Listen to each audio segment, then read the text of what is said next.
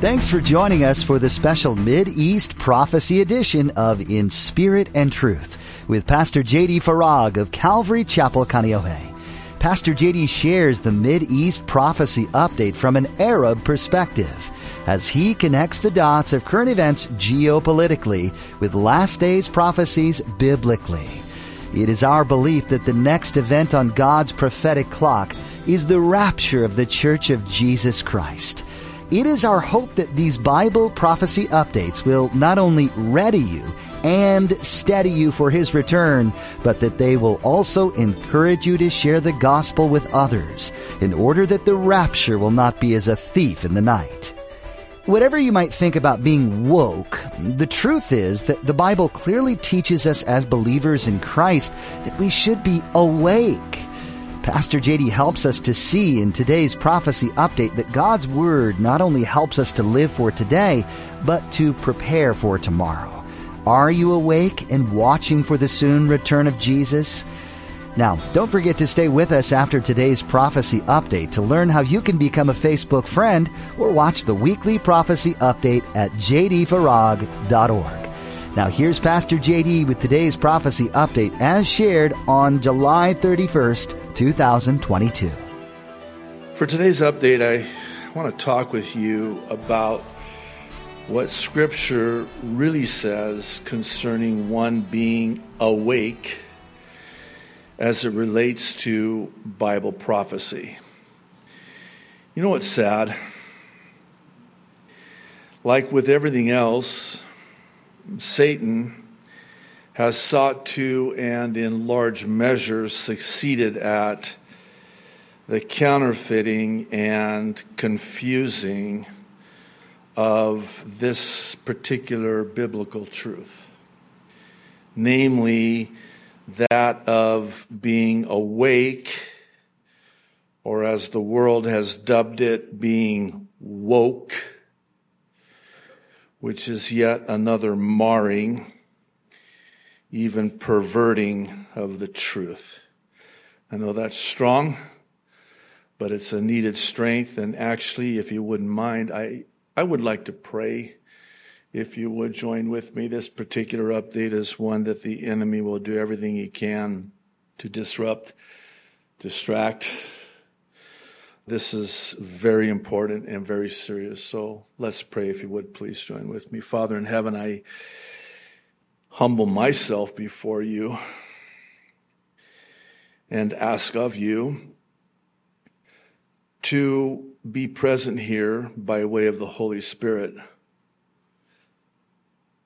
Lord, that the Holy Spirit would be our teacher and our guide as we navigate our way through this very touchy topic.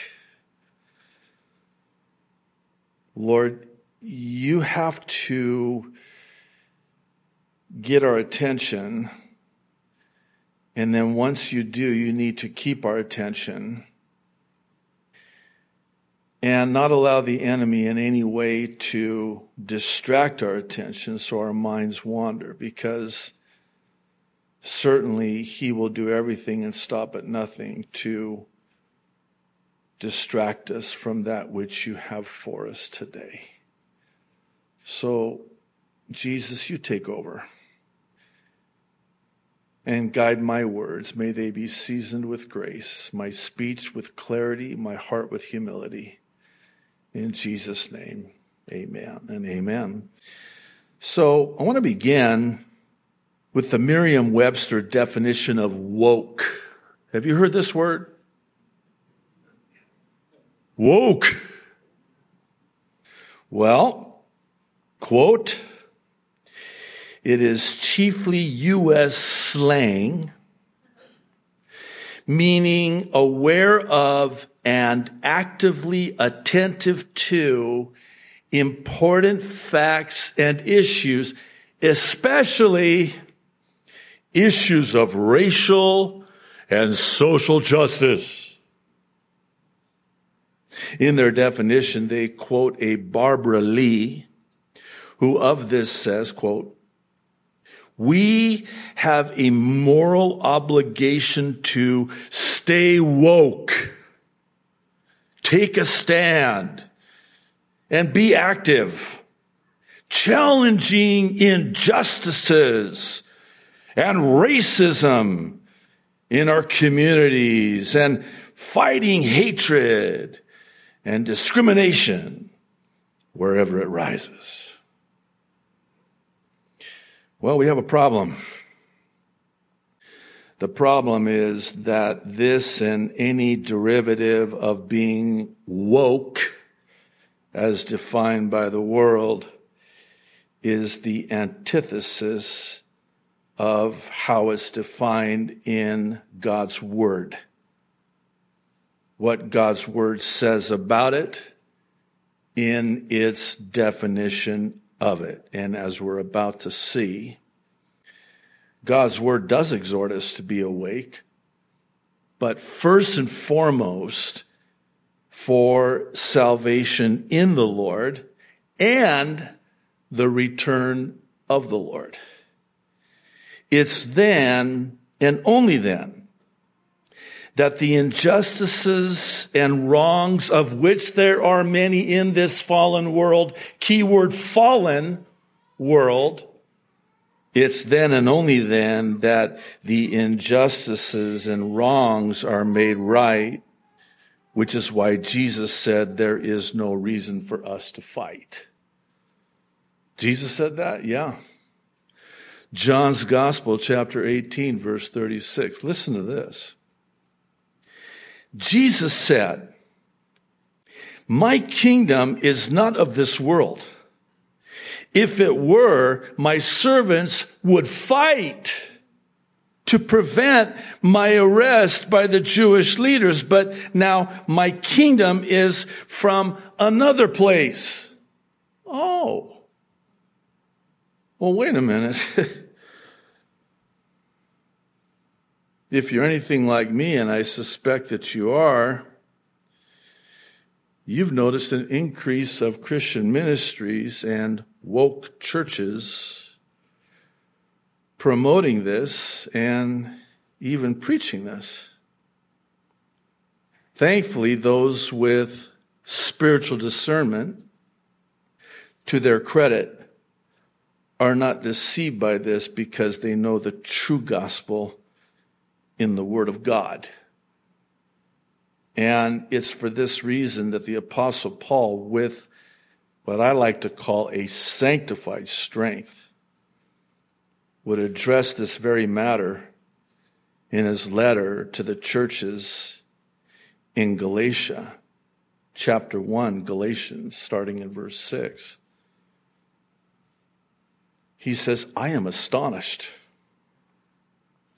that you are so quickly deserting the one who called you to live in the grace of Christ and are turning to a different gospel, a social justice gospel, a Republican gospel, a Fox News gospel, a Newsmax gospel, an American gospel, a patriot gospel.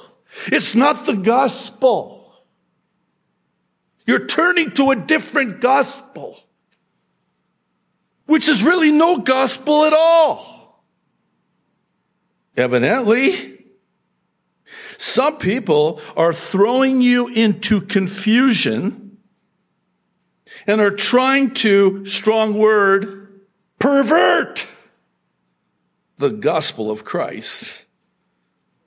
But even if we, and Paul is speaking of himself, if we or an angel from heaven should preach a gospel other than the one we preach to you, let them be under God's curse.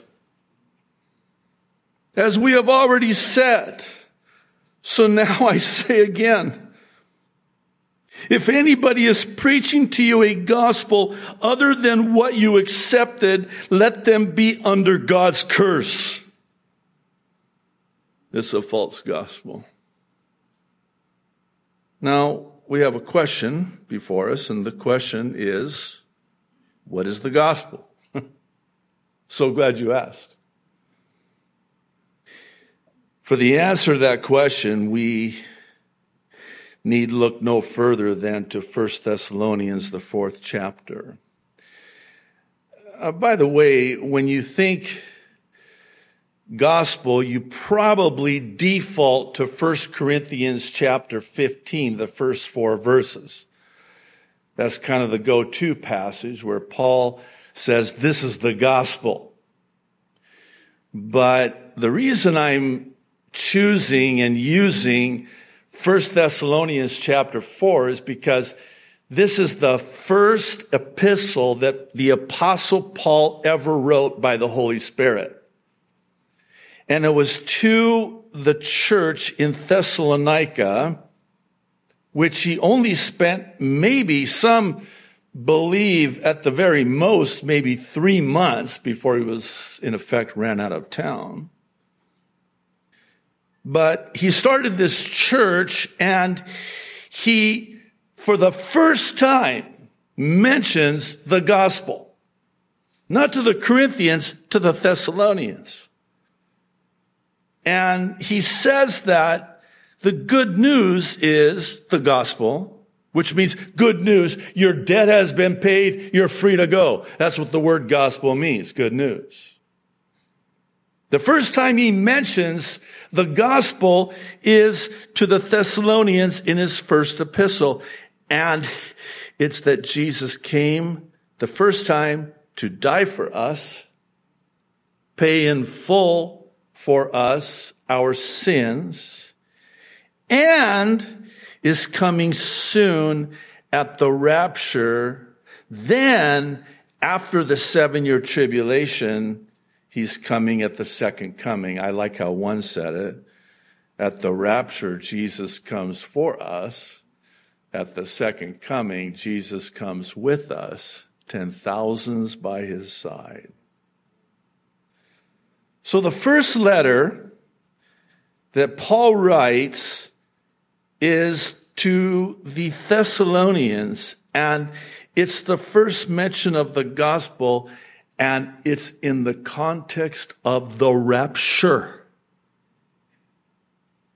Let me say that again.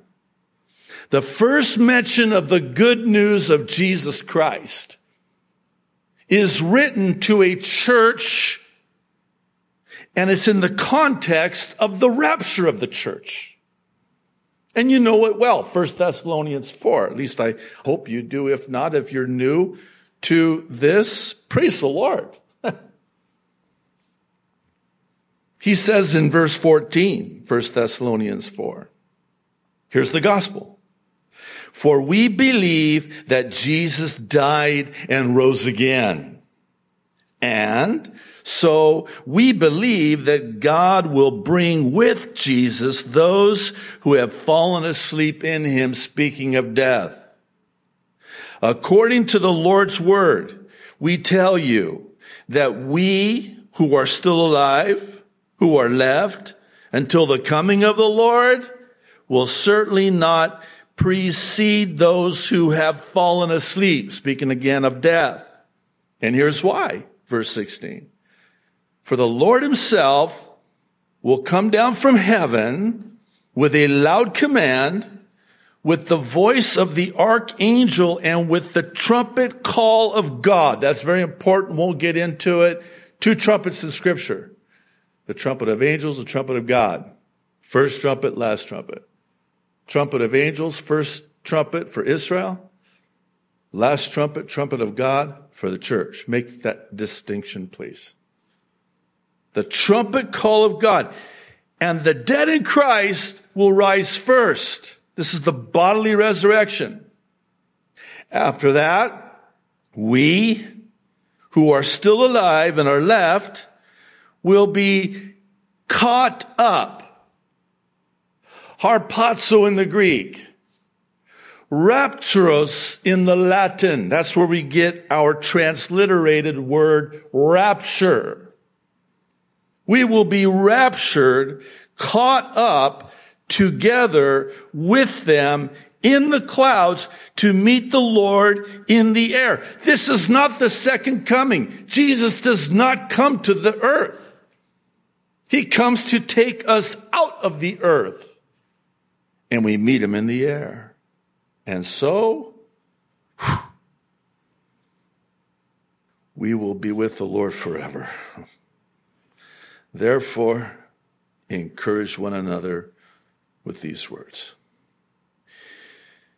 Okay, here's where I'm going with this. The Bible is not silent when it comes to being awake, nor is it silent as to why we're to be awake. Here are just two such passages about being awake, and the common denominator with both is that of salvation and the rapture of the church. Let me draw your attention first to Romans chapter 13, beginning in verse 11, the Apostle Paul. Do this, knowing the time, understanding the times, like the men of Issachar, who understood the times they were living in and knew what to do. Understanding the times, do this, that it is already the hour for you to awaken from sleep.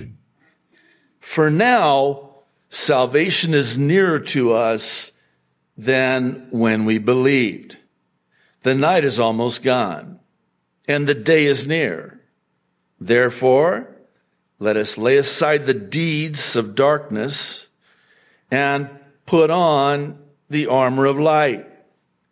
Let us behave properly as in the day, not in carousing and drunkenness, not in sexual promiscuity and sensuality, not in strife and jealousy, but put on the Lord Jesus Christ and make no provision for the flesh in regard to its lusts. In other words, you're asleep spiritually. You need to wake up because it's day now. The night is almost over. It's daytime. It's high time to wake up. Wake up from your spiritual slumber. 1 Thessalonians chapter 5, beginning in verse 1. Now, brothers and sisters, about times and dates we do not need to write to you, for you know very well that the day of the Lord will come like a thief in the night. Hang on to that. While people are saying, verse 3, peace and security, some of your translations render it safety. It's the same Greek word, asphalia, translated security or safety. While people are saying peace and security, destruction will come on them suddenly as labor pains on a pregnant woman, and they will not escape. But you, brothers and sisters, are not in darkness, so that this day should surprise you like a thief. You are all children of light and children of the day. We do not belong to the night or to the darkness. So then, let us not be like others who are asleep, but let us be awake and sober. For those who sleep, sleep at night. And those who get drunk at night. But since we belong to the day, let us be sober, putting on faith and love as a breastplate, and the hope of salvation as a helmet. For God did not appoint us to suffer wrath, but to receive salvation through our Lord Jesus Christ. He died for us so that whether we are awake or asleep, we may live together with him. And then he says it again, verse 11, therefore encourage one another and build each other up, just as in fact you are doing. Okay. Again, the reason I wanted to go to 1 Thessalonians. And the reason I sensed that the Lord would have me go in this direction is because of the paramount importance of this prophetic truth. Please hear me out and don't let the enemy distract you. I don't want you to miss this. Think this through with me. This is his first letter, and he's teaching these new believers within the span of, let's just call it 3 months. He's teaching them the rapture and Bible prophecy. These are new believers.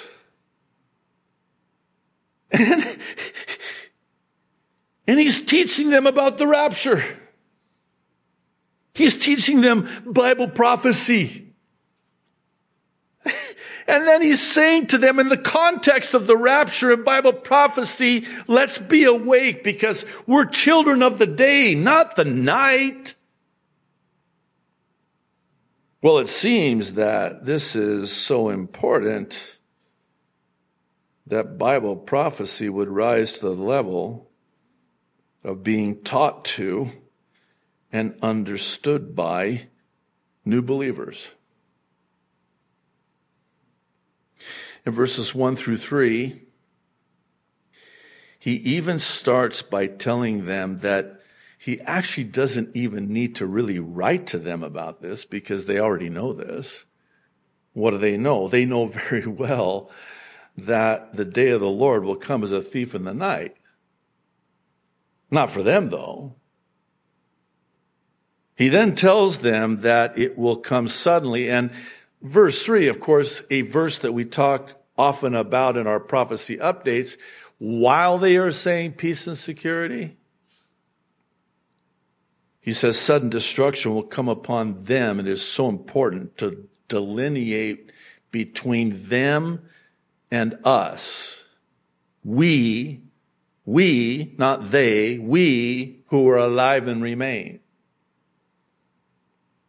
And the reason he says this in this way is because they knew of his coming.